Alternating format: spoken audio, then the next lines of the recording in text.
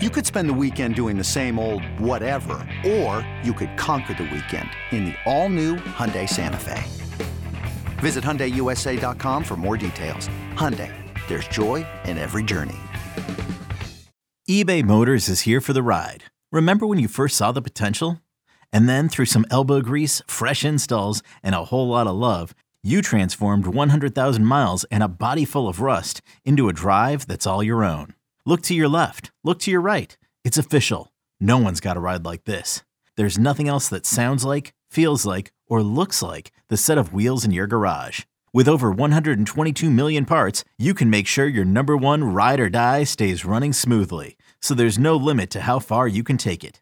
Brake kits, turbochargers, engines, exhaust kits, roof racks, LED headlights, bumpers, whatever your baby needs, eBay Motors has it. And with eBay Guaranteed Fit, it's guaranteed to fit your ride the first time, every time, or your money back.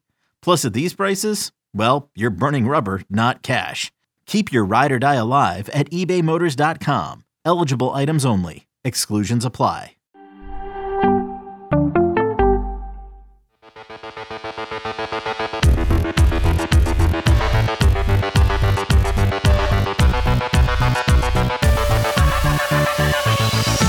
Welcome to Fantasy Football Today DFS. My name is Sia Najad. That you're watching on YouTube, that's Mike McClure. Hopefully you're watching on YouTube. You might be listening. Either way, you're getting a game-by-game preview from us for Week 2 for the main slate. And we're going to touch on Showdown at the end of this show.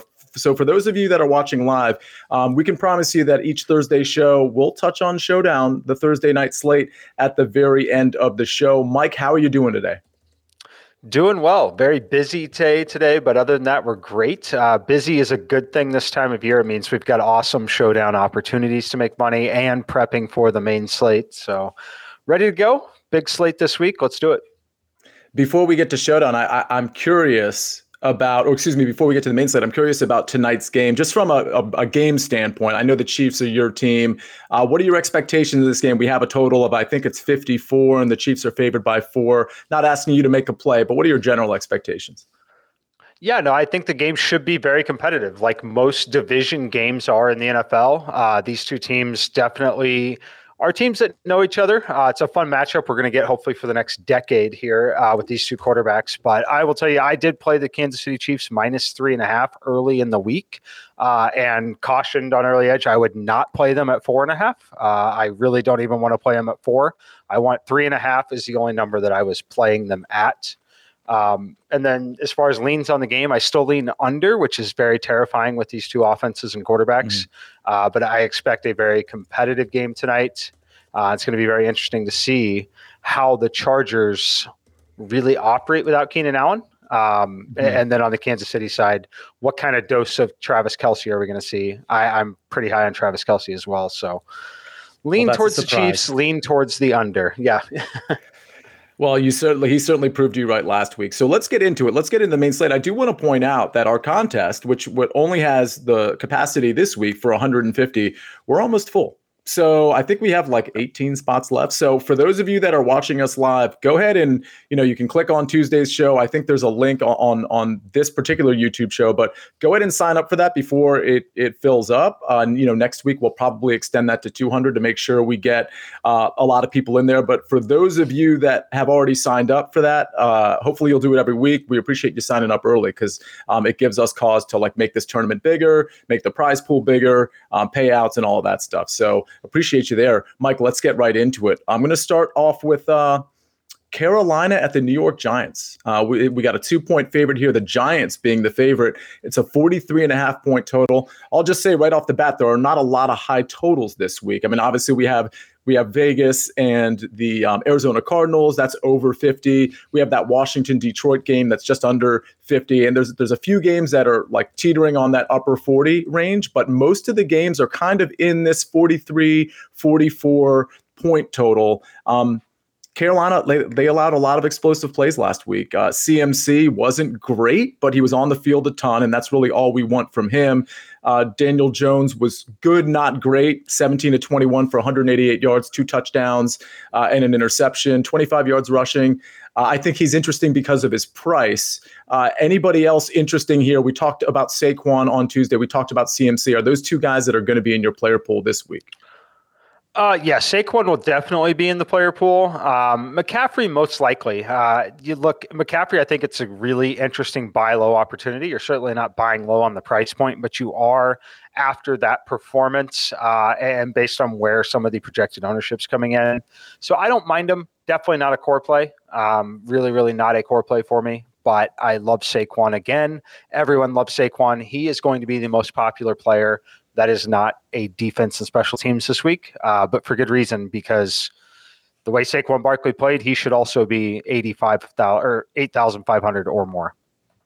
Totally agree there. Any pass catchers in this game? I do want to point out, just from a pass catching standpoint, that the Giants against Tennessee last week, they did get gashed through the air. So I assume we're going to see a lot more production out of CMC specifically through the air. So I think we're going to see probably a few more rush attempts, but a few more targets as well. So that's something to consider there. But any pass catchers that catch your eye here? One guy I considered at a very low 4,200 was Kadarius Toney. And obviously, there's reports that he was practicing with the third team this week, but I think those reports have been walked back a little bit. Either way, he was only on the field for about, I think, 7 snaps. He might have gotten 2 touches in week 1. My thought there is, okay, Kadarius Toney is clearly in the doghouse, but also he was recovering from a knee injury the entire preseason. So he's probably not going to get a full complement of snaps week 1. With that in mind, we're going to have to wait to hear reports on Kadarius Toney. But if we start to hear that Kadarius Toney is going to get more playing time and that he's starting to practice with the ones on, tomorrow, for example, on Friday, is that somebody you would consider at 4,200? Maybe. The issue is there's the Arizona game. There's some value pieces there, so I don't know how necessary it would be.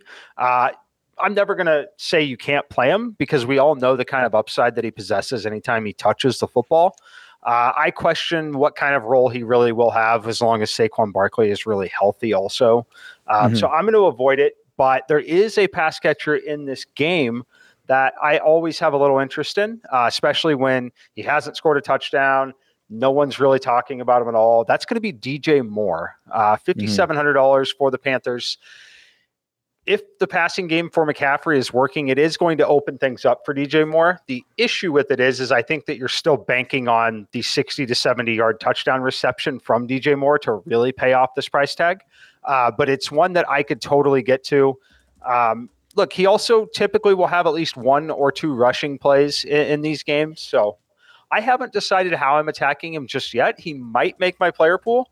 If he doesn't make my player pool, I'm probably going to play his longest reception over in the sports betting player prop market. It'll typically come in around 22 to 23 yards will be the prop on the longest reception for DJ Moore.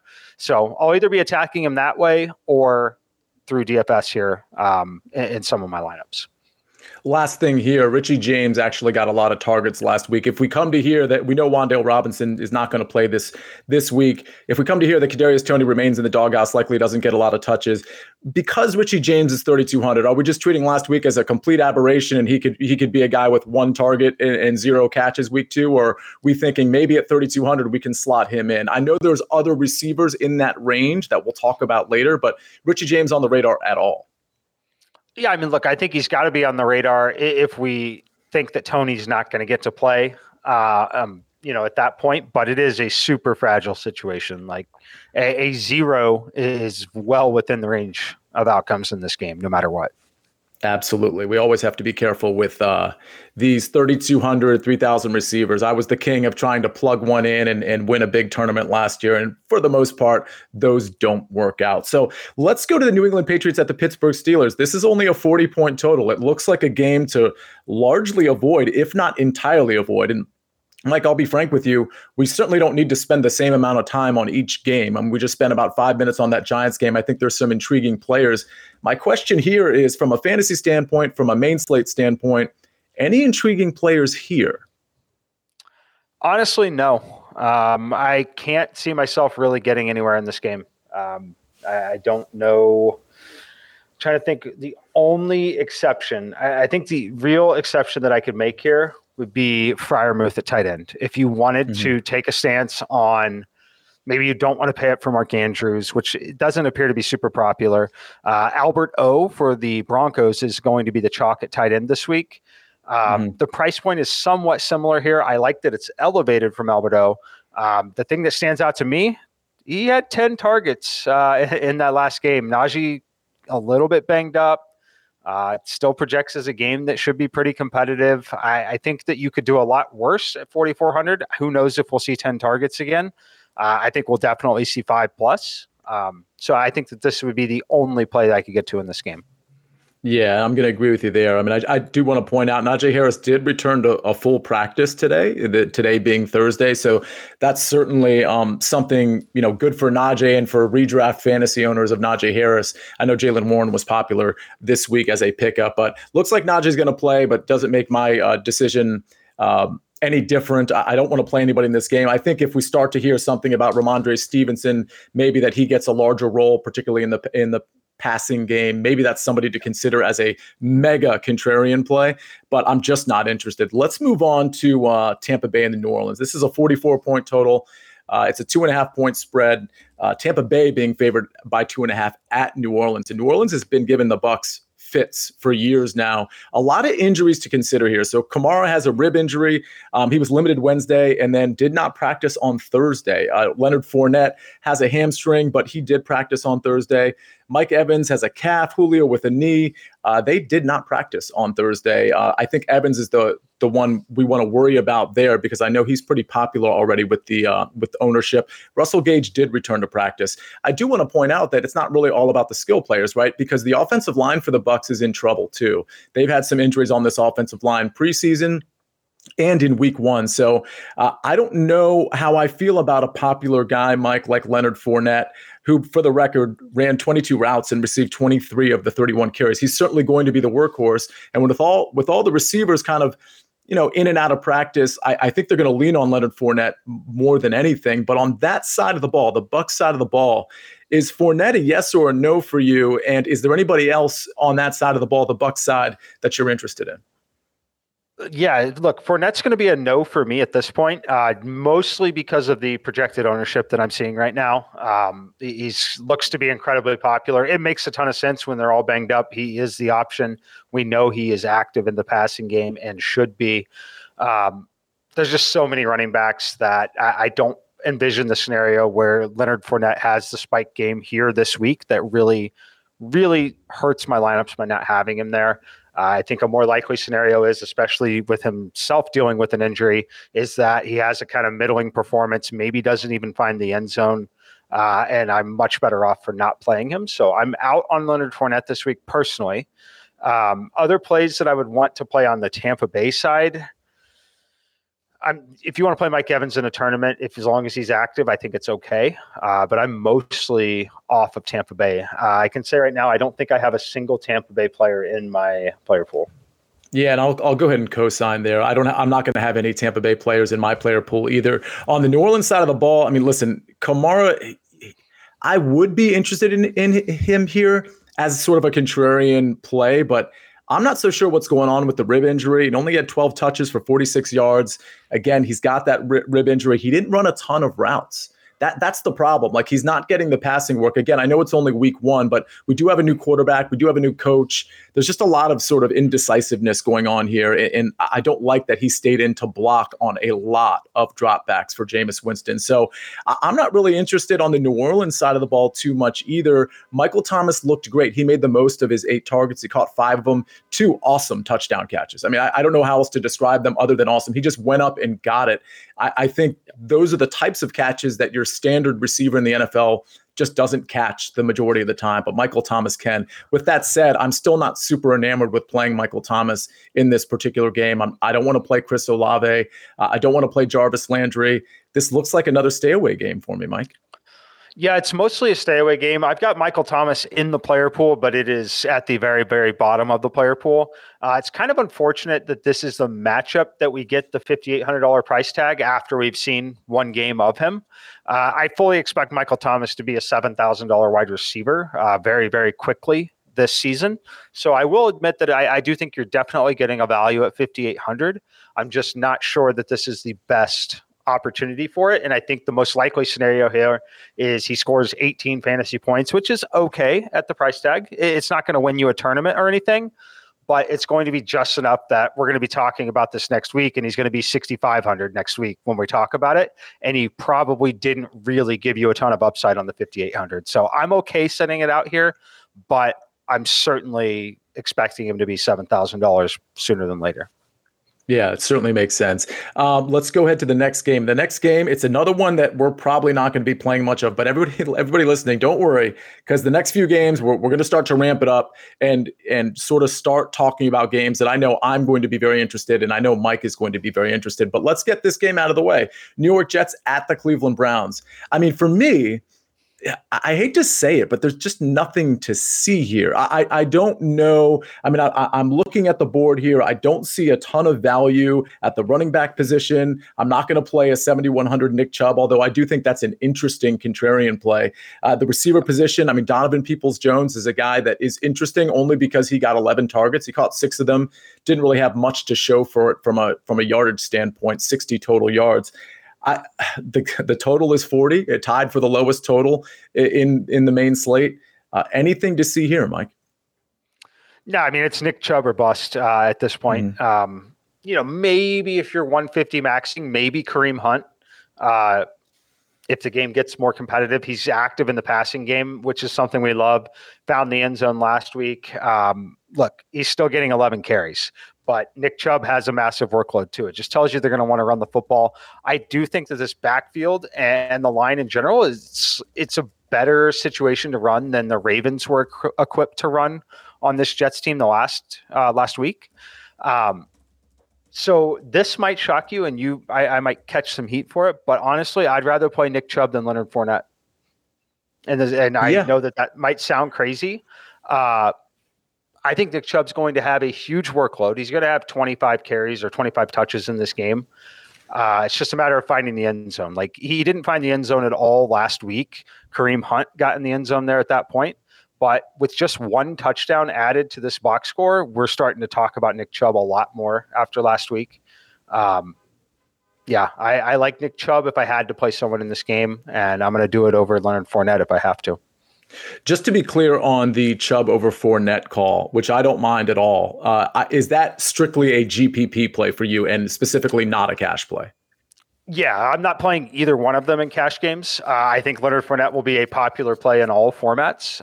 So I'm really taking a stance on not playing Leonard Fournette more so than taking a stance on playing Nick Chubb. But if you found yourself playing a tournament lineup and you're wanting to play Leonard Fournette in it, that has zero other correlation, meaning no one else on the New Orleans side not playing the Tampa Bay defense with it, I would highly recommend finding a way to play Nick Chubb over Leonard Fournette in that lineup. Absolutely love it. Okay, so we're going to go to Miami and Baltimore. But before we do that, I do want to ask everybody that's watching, go ahead and hit the like button for us.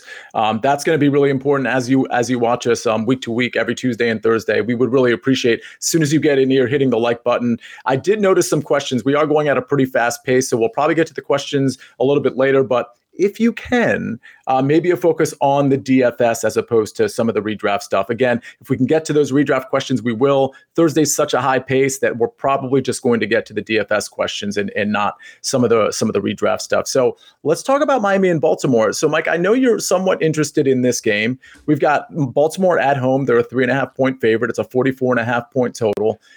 The problem I have with this game personally is the offensive line issues on both sides of the ball and the pace that the Miami Dolphins played last week. With that said, I think there is some big play upside on both sides of the ball. I mean, that's obvious, right? Lamar can take one to the house, of course, but the way that offense runs, you can find, just like last week, guys like Devin Duvernay or specifically Rashad Bateman, Mark Andrews. they can get theirs. We know that they can get theirs on limited targets. On the other side of the ball, we have Tyreek Hill, we have Jalen Waddle, and that's pretty much it. We're not interested in any other receivers. I don't know that I know Chase Edmonds is a good price. I'm not super interested in him, especially with the offensive line issues that the Miami Dolphins are having.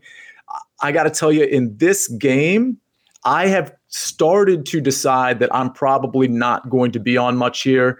It's kind of one of those things where I either play Lamar Jackson or I don't. I want to be either heavy on him or not heavy on him, so I'm not even going to dabble there. But tell me what you're going to do with this game. Yeah, I'm going to play Lamar. I like Lamar Jackson. I'm going to stack him up with Mark Andrews. Look, it's this week's version of Patrick Mahomes to Travis Kelce, essentially.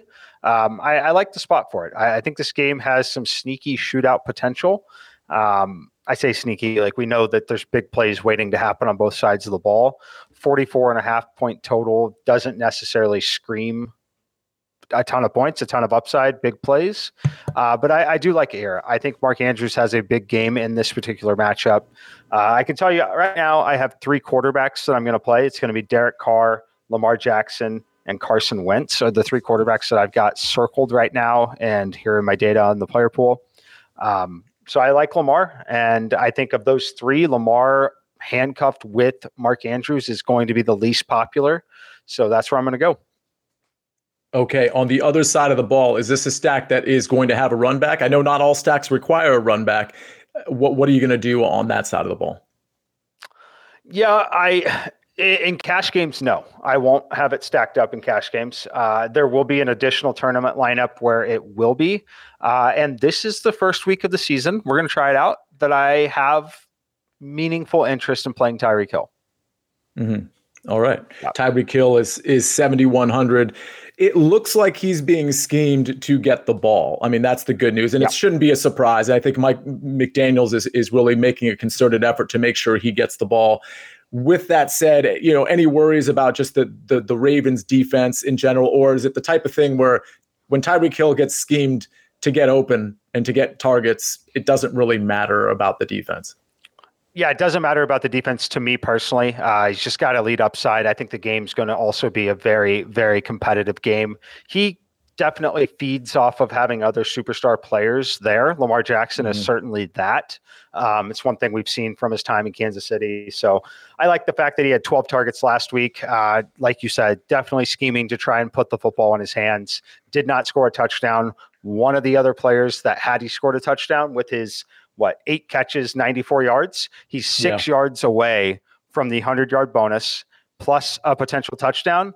All of a sudden, we're talking about how awesome Tyreek Hill was in week 1. Now we're not, because he only scored 18 fantasy points.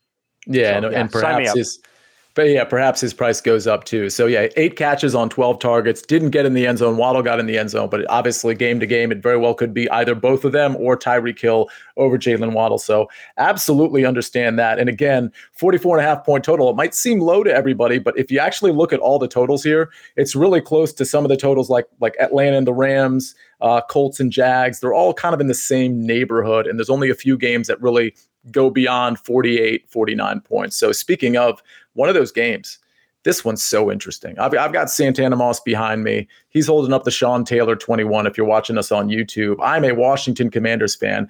I am not misled by beating the Jacksonville Jaguars by any means. But what is interesting to me is how Carson Wentz just peppered all of his primetime weapons. And I think against Detroit, who, for the record, prior to this season, couldn't stop the run and couldn't stop the pass. And after week 1, couldn't stop the run, couldn't stop the pass.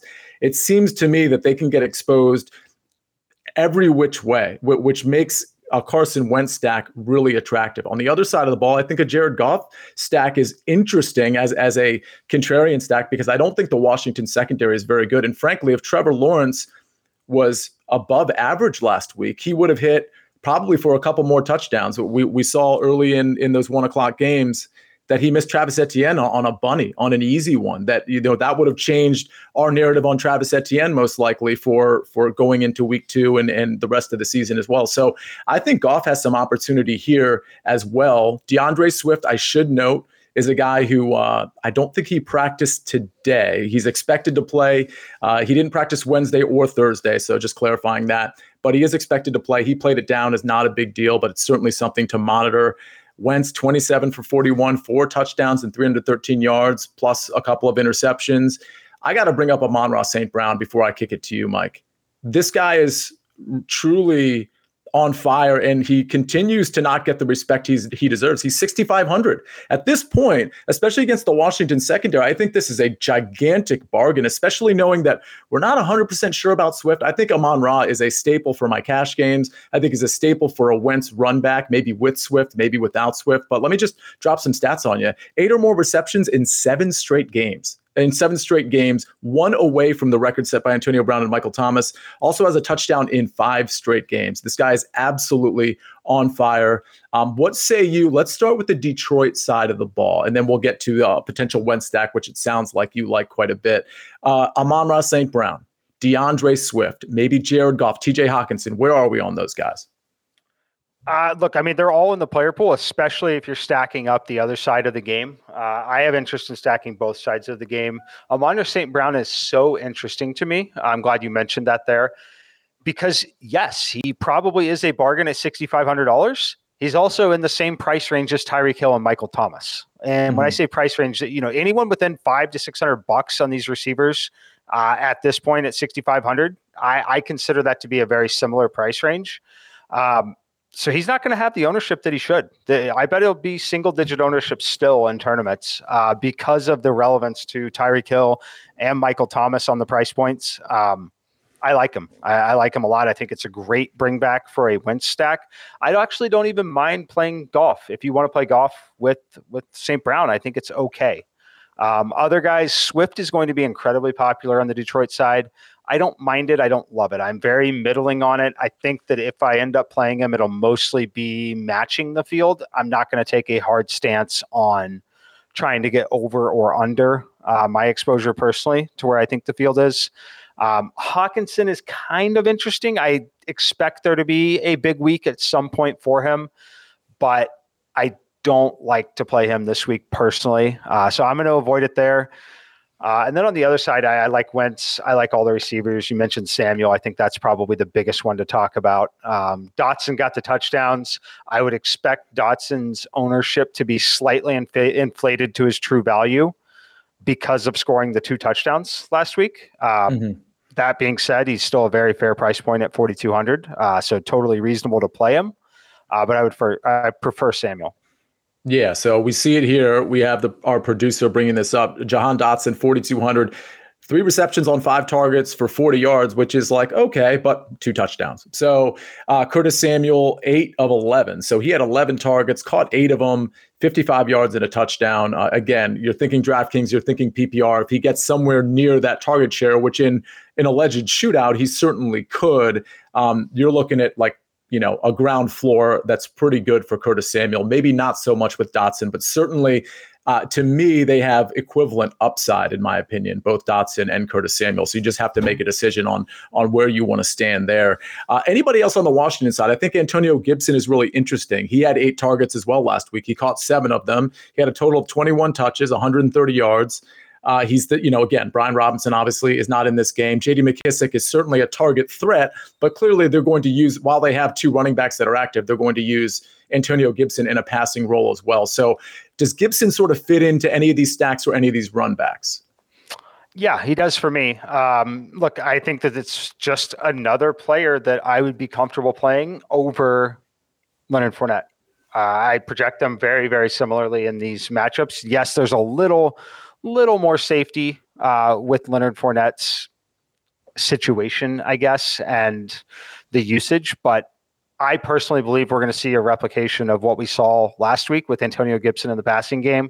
If you can pencil me in for anywhere close to 8 targets in the passing game, I like it, considering that I'm projecting him for almost half the ownership of Leonard Fournette and a cheaper price tag. I like him. Let me ask you this, because I think people will be interested in the manner in which how aggressive you might be. And I know, Mike, you're aggressive in both cash and tournaments, or at least I should say in cash, you're more aggressive than the standard player in terms of stacking and run backs and things of that nature. But let's just talk about GPP. Let's say we're playing a single entry tournament, but it's a pretty big one. It's got 5,000 entries in it or something like that, 3,000. Let's talk about those types of numbers. How aggressive is aggressive in a good way when it comes to stack? Let's say I want Carson Wentz and I want to stack him with, let's say, Curtis Samuel, and I want to bring it back with Amon-Ra St. Brown. But what else? I could certainly see a scenario where you're stacking Carson Wentz with maybe McLaurin and Dotson, or maybe McLaurin and Samuel, and then you bring it back with Amon-Ra and DeAndre Swift, for example, a pass-catching back who can certainly find the end zone. Is that the type of involvement that you would have in your stack with this particular game? Yeah, I tell you that in a single entry, I don't mind getting a little different too. This is a more unconventional stack, but it's one that works if we're correct on projecting Gibson the way we just talked about. I don't mind stacking it up with Wentz and Gibson together. So the reason you do that in the scenario you're doing that is we think Washington's essentially going to score 30 plus points in the game. If Washington scores 30 plus points in the game, pretty good shot we're capturing most of them if you've got Carson Wentz and the running back, knowing that Gibson's usage is expected to be quite high on that team. So it's one of those situations. I do it in primetime games with the Chiefs with Clyde Edwards-Helaire sometimes, just because he's active in the passing game, can get a rushing touchdown, can have that passing touchdown. I would play the same way in the single entry like that you're talking about. Not many people in the field are going to stack the quarterback running back there. But we're talking about a running back that had 8 targets, 7 catches. Yeah, it's almost the equivalent of playing him as stacking up with a tight end at that point, right? It's a tight end that can take handoffs and run in the end zone at that point. And would you be okay stacking a receiver with that stack as well? Oh, yeah, definitely. I would recommend it. I would take a stance on the receiver you like the most, stack it with the quarterback and the running back, and you're hopefully capturing the majority of the team's 30 points, because we're for this to really work, for it to really pay off in a tournament, you're looking for 4+ touchdowns, between those 3 players. Fantastic. Yeah, this is going to be a really interesting game, probably a pretty popular game. But the good news with that is you can kind of alter your roster construction, just like Mike was suggesting. You can do some of those unconventional things that most people are just not going to want to do. Or if you're not comfortable with that Gibson stack with Wentz, for example, as sort of an alternative stack, there's a lot of players in this game. There's Dotson, there's Samuel, there's Logan Thomas, who found his way on the field last week. He caught 3 of 6 targets. He played over 50% of the plays. I expect that to sort of trend up as he gets healthier and more confident in his recovering from his injury. So there's a lot of guys, even on the Detroit side, that you can stack, including Hawkinson, Shark. There's a lot you can do with this game. So feel free to be creative. Okay, we just covered 6 games. We're going to cover 6 more, and then we're going to touch on Showdown and our favorite plays. But first, we're going to hear a message from our partners. Robert Half research indicates 9 out of 10 hiring managers are having difficulty hiring. If you have open roles, chances are you're feeling this too. That's why you need Robert Half. Our specialized recruiting professionals engage with our proprietary AI to connect businesses of all sizes with highly skilled talent in finance and accounting, technology, marketing and creative, legal, and administrative and customer support. At Robert Half, we know talent. Visit roberthalf.com today. This episode is brought to you by Progressive Insurance. Whether you love true crime or comedy, celebrity interviews or news, you call the shots on what's in your podcast queue. And guess what? Now you can call them on your auto insurance too with the Name Your Price tool from Progressive. It works just the way it sounds. You tell Progressive how much you want to pay for car insurance, and they'll show you coverage options that fit your budget. Get your quote today at Progressive.com to join the over 28 million drivers who trust Progressive. Progressive Casualty Insurance Company and Affiliates. Price and coverage match limited by state law. And we are back. I am Sia Nejad. That's Mike McClure. We're doing our standard live Thursday game-by-game preview. We just talked about Washington and Detroit, a super, super interesting game. I'm not sure how interesting this next game is, but I do think it has some potential. A 45.5-point total. It's a 3.5-point spread. It's the Indianapolis Colts favored by 3.5 at the Jacksonville Jaguars. We know the big ticket guys on the Indianapolis side. It's Michael Pittman, who really paid everybody off last week. And of course, Jonathan Taylor, who people are going to want to play against Jacksonville. On the other side of the ball, I don't know, other than Christian Kirk, I'm not 100% sure I'm interested in anybody here. But let's start with Indy, Mike. Where are we at on Indy on this slate? I think I'm completely off of it. Look, if Pittman plays, I expect him to still suit up and play. I'm never going to say, no, you can't play him.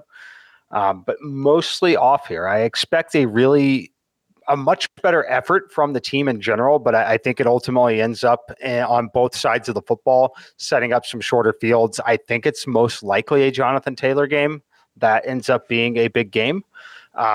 The issue is the price point at that point. I believe he's up to $9,900, which is a significant difference from Saquon Barkley, who we're definitely have interest in playing. We already talked about Swift. There's just a number of running backs, so I don't think it's necessary when there's kind of a lack of top tier wide receiving talent and tight end talent on the slate. I think it makes, a little sense to get there, but ultimately I'm going to pass on the game overall as of right now, but I don't need to tell you this. Jonathan Taylor is playable every single week of the season. Absolutely. And I think I'm going to be away from this game too. I mean, Etienne and James Robinson, I think they're going to kind of cancel each other out. We're not exactly sure what Etienne's workload is going to be after a horrific game one where it wasn't all on him. Trevor missed him on a touchdown, but he didn't have a good game otherwise either. So there might be some doghouse issues going on with Travis Etienne. Yeah, I think so. And quickly on this game, the other player that I don't think is a problem to play is Christian Kirk. If we're going to see double-digit targets, that price point, it's kind of in that same range of those middling wide receivers we've been talking about. One-off play, but I don't think you need to feel the need to stack him up. I don't recommend playing Lawrence. I don't recommend jamming him in to try and make a cold stack or anything like that. But he is playable because I do think he will see double-digit targets because I think this team's going to be trailing every week they play.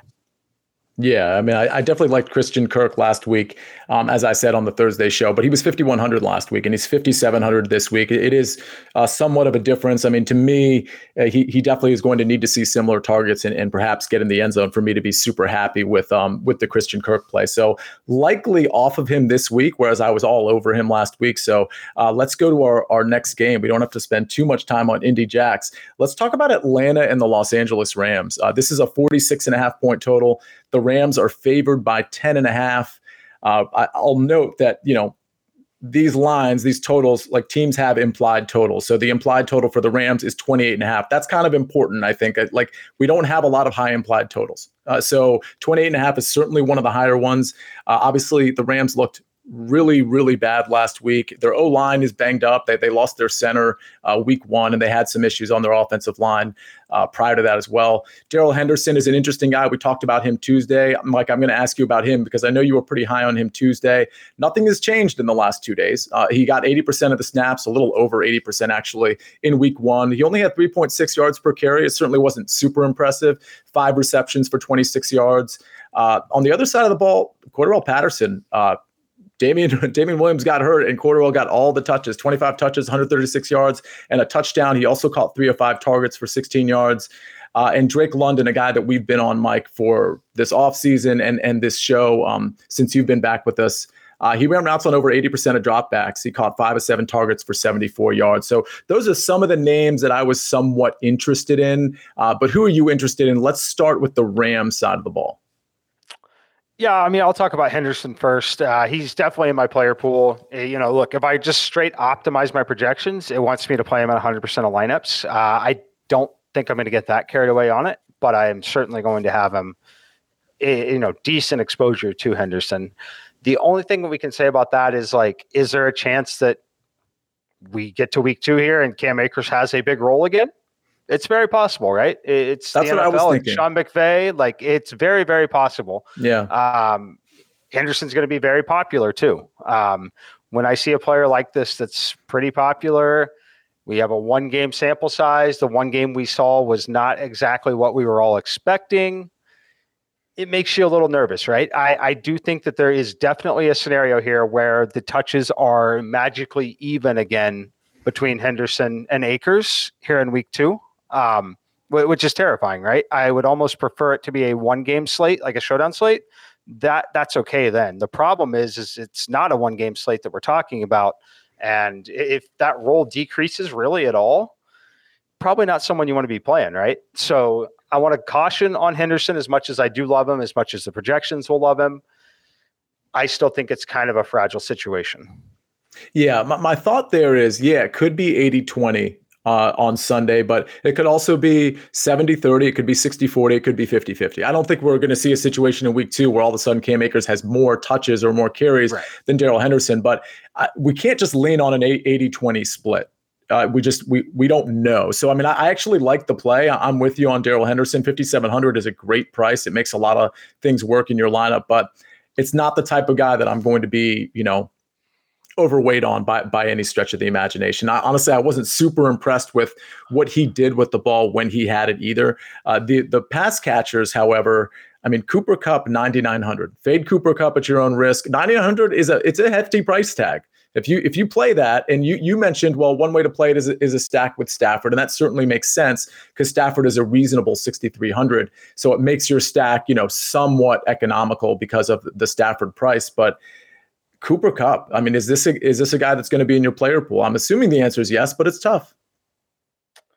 Yeah, he's going to be in my player pool. The last time he failed to have double-digit PPR fantasy points, it looks like it was week 15 of the 2020 season when they lost to the Jets, 23-20. Wow. He didn't have, yeah.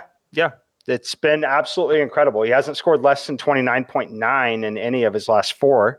It's absolutely incredible what he's doing. So, yeah, he's in my player pool for sure. The question becomes, are you willing to play him over Davante Adams? I think that's probably the biggest decision of the week. If you're paying up for wide receiver, Davante could be as much as double the ownership on Cooper Kupp. That's the question of the week. So they're both in my player pool. I've definitely got more Davante. Just love the overall game environment a lot more. But Cooper Kupp's in my player pool. I'll have one lineup with them for sure. So yeah, spoiler alert, my chalk play on our cheat sheet, which we'll get to at the end of the show, Davante Adams is my guy there. So if I have to choose between the two, it is going to be Davante Adams. I'm going to obviously get some pieces of that game, which has the highest total, which we're going to get to in a second. But yeah, I don't know if Cooper Kupp's going to make my pool or not, Mike. I'm just, I haven't done enough lineup constructions to see like whether it's going to make sense or not. But let me ask you this. If you're stacking this game with Matt Stafford and Cooper Kupp, are you putting anyone else in there, and who are you bringing it back with, if anybody? I don't think I'd be bringing it back. I really don't. I think that, we mentioned this with another game, with the Washington game. This one does kind of project as one where if we're confident that Henderson gets all the work, if you want to bet on that again, it's a scenario where I think you could go full on onslaught in some of the tournaments, and you might find a lot of success. There's a scenario here where the Rams put up 35 points. You get 1 or 2 on the ground from Henderson. You've got Stafford there to Cooper Kupp. That gets you 1 or 2 other scores with 100 yards, 10 catches, and you're sitting pretty at that point. So I'm not bringing it back with anyone if I'm playing it. It would be a lot of Henderson solo and then a little bit of Kupp solo, and then you could stack them up if you want to. But overall, I don't think it's a really great game stack unless you really think that the Rams defense is going to struggle here. So what's interesting about this game and the implied total and just the big spread we have here is one of the things I think you were just getting at with your last statement is like the Rams could really kind of put the foot down here and absolutely blow the Atlanta Falcons out and kind of like almost take their frustration out on the Falcons and put a message out to the league like we're not the team that you saw last week on national television, on the opening night, which is, it's just kind of an embarrassing moment for a Rams team that was so good the year prior, winning the Super Bowl. So I think there could be, something to that where they keep their foot on the gas. And that's the only reason I'm bringing that up is our next game is the Seattle Seahawks at the San Francisco 49ers. And I am kind of bullish on the 49ers this week, on Trey Lance, on Deebo Samuel, on this offense in general. And it's partly because of that narrative where they were embarrassed by one of the worst teams, if not the worst team in the NFL. I mean, we'll see. But the Chicago Bears, they don't have anything. What they did have going for them was the elements. And I firmly believe, this is just my opinion, I firmly believe that a young quarterback in Trey Lance and learning a system and having one of his first starts with the team, I just don't think he was ready for that moment. Maybe he also just doesn't play well in the rain. It was an away game too. It probably wasn't super comfortable not to have George Kittle either or Elijah Mitchell injured at the front end of the game. I know I'm making excuses, but guess what? He's not going to have the rain this week. He's going to be at home. He's going to play a Seattle defense that really can get exposed through the air in particular. We know Trey Lance can run the ball. We know he's like kind of a discount Jalen Hurts at this point in his career. He hasn't proved anything yet, but I think that's the model of quarterback we have here. I'm going to play some Trey Lance, both in tournaments and cash. I'm going to play some Deebo Samuel. I'm going to play a lot of Deebo Samuel, actually.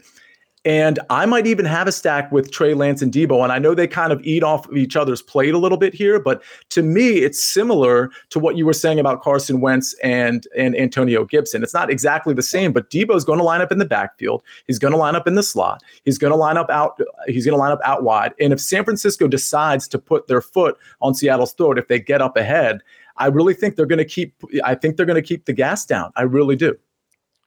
Yeah, no, I could not agree with you more. And I do think that, the elements had a huge impact on that game from Trey Lance. Look, watching someone get hurt, if the field is wet, sloppy, you lost a fumble already, I definitely think there's a little caution there from him. And then, of course, Kittle potentially being back here, Deebo Samuel back in a role that's maybe even more comfortable for Deebo. I think all great things here for the Niners. As much as I love them all, I'm probably not playing a ton of them, but I totally understand why you would want to, for sure. Yeah, and I'll say this. I'm going to, in this game, I'm going to pull more Deebo out than anything. I just like the versatile nature of him and how, because they don't have a lot of reliability at any other position, including the quarterback, I think you're going to see the ball in Deebo's hands quite a bit. So Deebo's going to be the main guy that I play out of this game, but I will just take a chance on some Trey Lance and Deebo stacks. I think you could even, if you really wanted to get different in a big tournament, you want to have a silver bullet lineup, I think a Trey Lance with Brandon Ayuk is interesting. Brandon Ayuk ran routes on 100% of Trey Lance's dropbacks. So there's something to be said for that. If he can get behind this defense, and we know how good he is yards after the catch as well, both him and Deebo. So I think Brandon Ayuk at 5,100 is really interesting, particularly in a Lance stack, because guess what? That lets you do a lot of things with a 5,700 Trey Lance and a 5,100 Brandon Ayuk. Now it's risky. It's super risky, but I think that's something you can consider in this game. On the other side of the ball, DK Metcalf looked really good. He kind of gave me some of those like Michael Thomas vibes in the sense that he just snatches the ball out of the air. He's so good at the point of catch. Yeah. He's going to be probably the most heavily targeted guy in this game. It's more likely a negative game script for the Seattle Seahawks. I know we said that last week about the Broncos, but I'm pretty confident here that they are going to be in a trail position. Is DK Metcalf on the radar here on the Seattle side in any way, and is anybody on this side of the ball on your radar? Not really. Let me rephrase it. If you're playing Trey Lance or Deebo, then yes, I think that he can certainly be on the radar. Other than that, the answer is going to be no for me, because I am not confident in that offense at all. I'm just not. I know that they just beat the Broncos. It was a huge emotional spot. They played okay, but I don't even want to say they played okay. They scored 0 points in the second half of that game. That's right. And still won the football game. And the Broncos should have scored like at least 14 in the second half. A minimum. A minimum. And if that happens, even one of those scores happen, do we see Geno Smith turn the football over? Potentially, right? So I don't want any part of the Seattle side personally. Look, there are scenarios where DK Metcalf does what he does, catches everything thrown his way, breaks one for 75 yards. I think that's what you're going to need. I think you're going to need a 75-yard touchdown. I don't think you're going to have that 100-yard game by just having 8 catches for 100 yards and a touchdown. I think you're going to need that big play. And at 6,300 on a slate this big, I am not going to bank on that.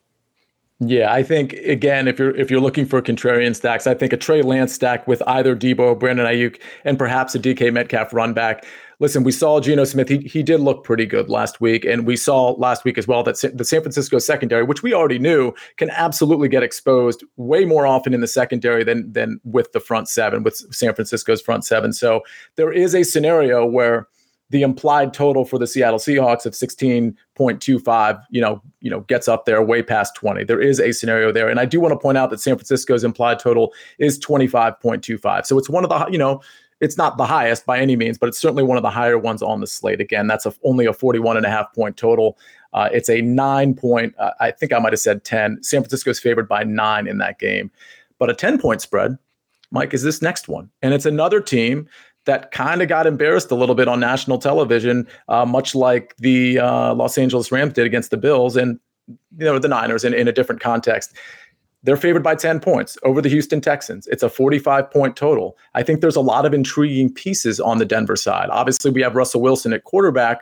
Javonte Williams got a ton of targets last week. I'd be interested for your opinion on are we going to see that type of target share or anything close to that with Javonte Williams in the future? But then, of course, we have Courtland Sutton and Jerry Jeudy and a very suddenly popular Albert O. On that side of the ball, what are you looking at here? I'll tell you, I'm a little indecisive on all of these guys. I think I'm just going to avoid this side of the ball, but they do have a 27.5 point implied total. They did get embarrassed a little bit. This is a time where maybe they put their foot on the gas all 4 quarters as well. Yeah, I think that they're going to put the foot on the gas all 4 quarters.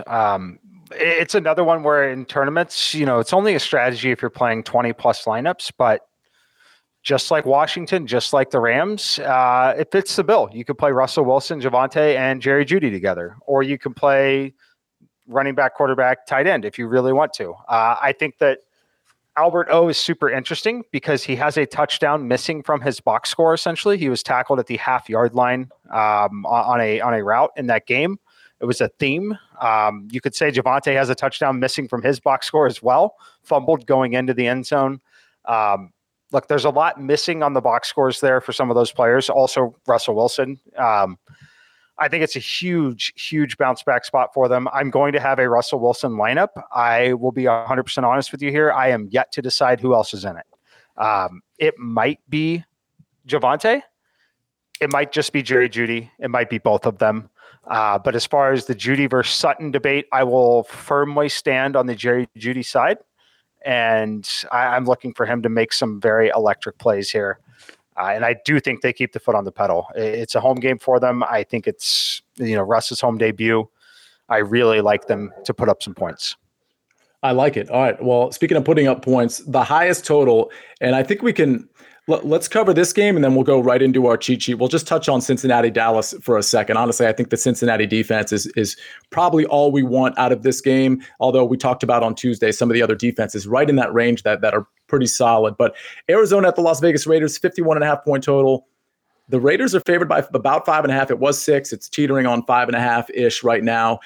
Vegas with an implied total of 28.5. Zona with 23. Neither of these secondaries can cover. Are we just going to focus on the passing game here, Mike? Yeah, it's mostly going to be the passing game for me. I mean, you could play James Conner if you want to, but it's all about the passing game. It's a lot about Davante Adams. We mentioned earlier with Tyreek Hill scheming to get him the football. That happens and doesn't happen intentionally with Davante Adams. He's just that good at football, but they also certainly want to put the ball in his hands. So it starts right there with Davante. I'm not worried about the ownership levels at all. It should be an incredibly competitive game in my mind. Full disclosure, I'm on Arizona +6 from earlier in the week. I make this line closer to 3. So I do like the Arizona side a little bit, but it starts with Davante Adams. I'm certainly playing Derek Carr stacked up with him.